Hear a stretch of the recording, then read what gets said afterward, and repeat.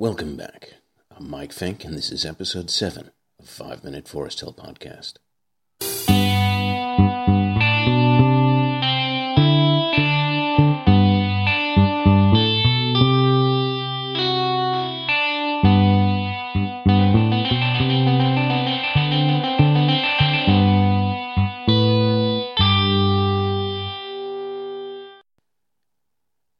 Rotary is about helping people.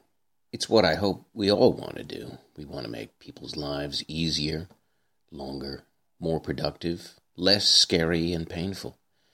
We even want to make their lives more joyful.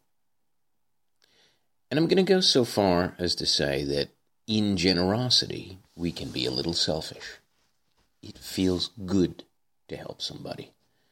And it's even a bit of an ego trip to get some feedback about it. You can say, I did something good. When I used to give blood at university, they'd give you a little pin you could wear, and you could walk around all day wearing it to show people that you were a good guy. And it's so natural to help some people, kids in particular. They're innocents. They've got their whole lives ahead of them, and if we have kids of our own, it's very easy to imagine our own children in the same situation. Sick, hungry, or abandoned. How could you not want to help? Of course, it's also natural to help people we think are like us, near us in our own country. When asked what they'd cut from the budget, foreign aid regularly ranks up at the top. How can we send money overseas when we have people in need right here?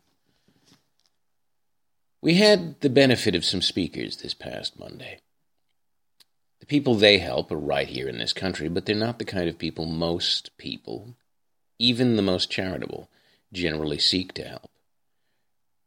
Reverend Ian Whitehill and David Greer work in prison ministry. Here's Ian talking about what he does. We're just talking to Reverend Ian Whitehill about his work in prison ministries. Yes. I was just hoping you could tell me, what's the message that you have for people when you're explaining the work that you do, the benefit of it, and what motivates you? Wow, 3 questions in one there. All right, the first one, we're motivated by a spiritual cause, which is that we are filled with a desire to serve those who we feel are less privileged in our society, who are actually caught up in a prison situation. The second question was about... What motivates you? What motivates me?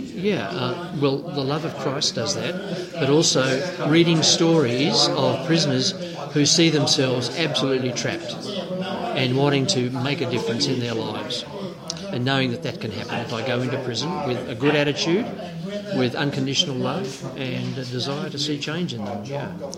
And if you have to explain the benefits of the work that you do to somebody who's maybe a very, very strict law and order, lock them up, throw away the key type of person, what do you have a tactic for that, or do you have a message for them? You mean benefits to the prisoners who feel that way, or those outside prison who either or have both? That attitude, right? I would certainly be trying to change their mind, I guess, by looking at their own lives and seeing how, if they are in that same place, they would want to be treated in a way that's different from the way they are currently treating them. So, to point up, in my terms, the hypocrisy of that. Thank you very much. These are 2 men motivated by a deep Christian faith. Now, I admit that is not a faith I share. So how can I explain in secular terms that I think that the work that they do is worthy and good, even if I know I'd be repelled if the crimes of the men and women they help were described to me? More than 2 decades ago, I took a criminal law class in high school. My teacher, Mrs. Morrison, told us that sentencing and incarceration fulfilled 3 goals of the justice system: punishment of the offender for transgressing, the protection of the community from crime, and the rehabilitation of the prisoner to permit the eventual full return to society. They were 3 separate points, equally important and essential. She had a firm belief that a system which lacked any one of these was incomplete. Focusing on rehabilitation and the prospect of parole is not, generally speaking, a winner.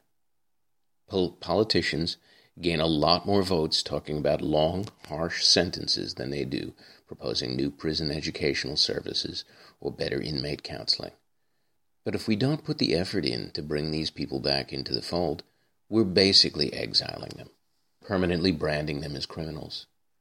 And criminals are what they'll likely to continue to be if this approach is taken. And so forgiveness and help and effort has to be part of it.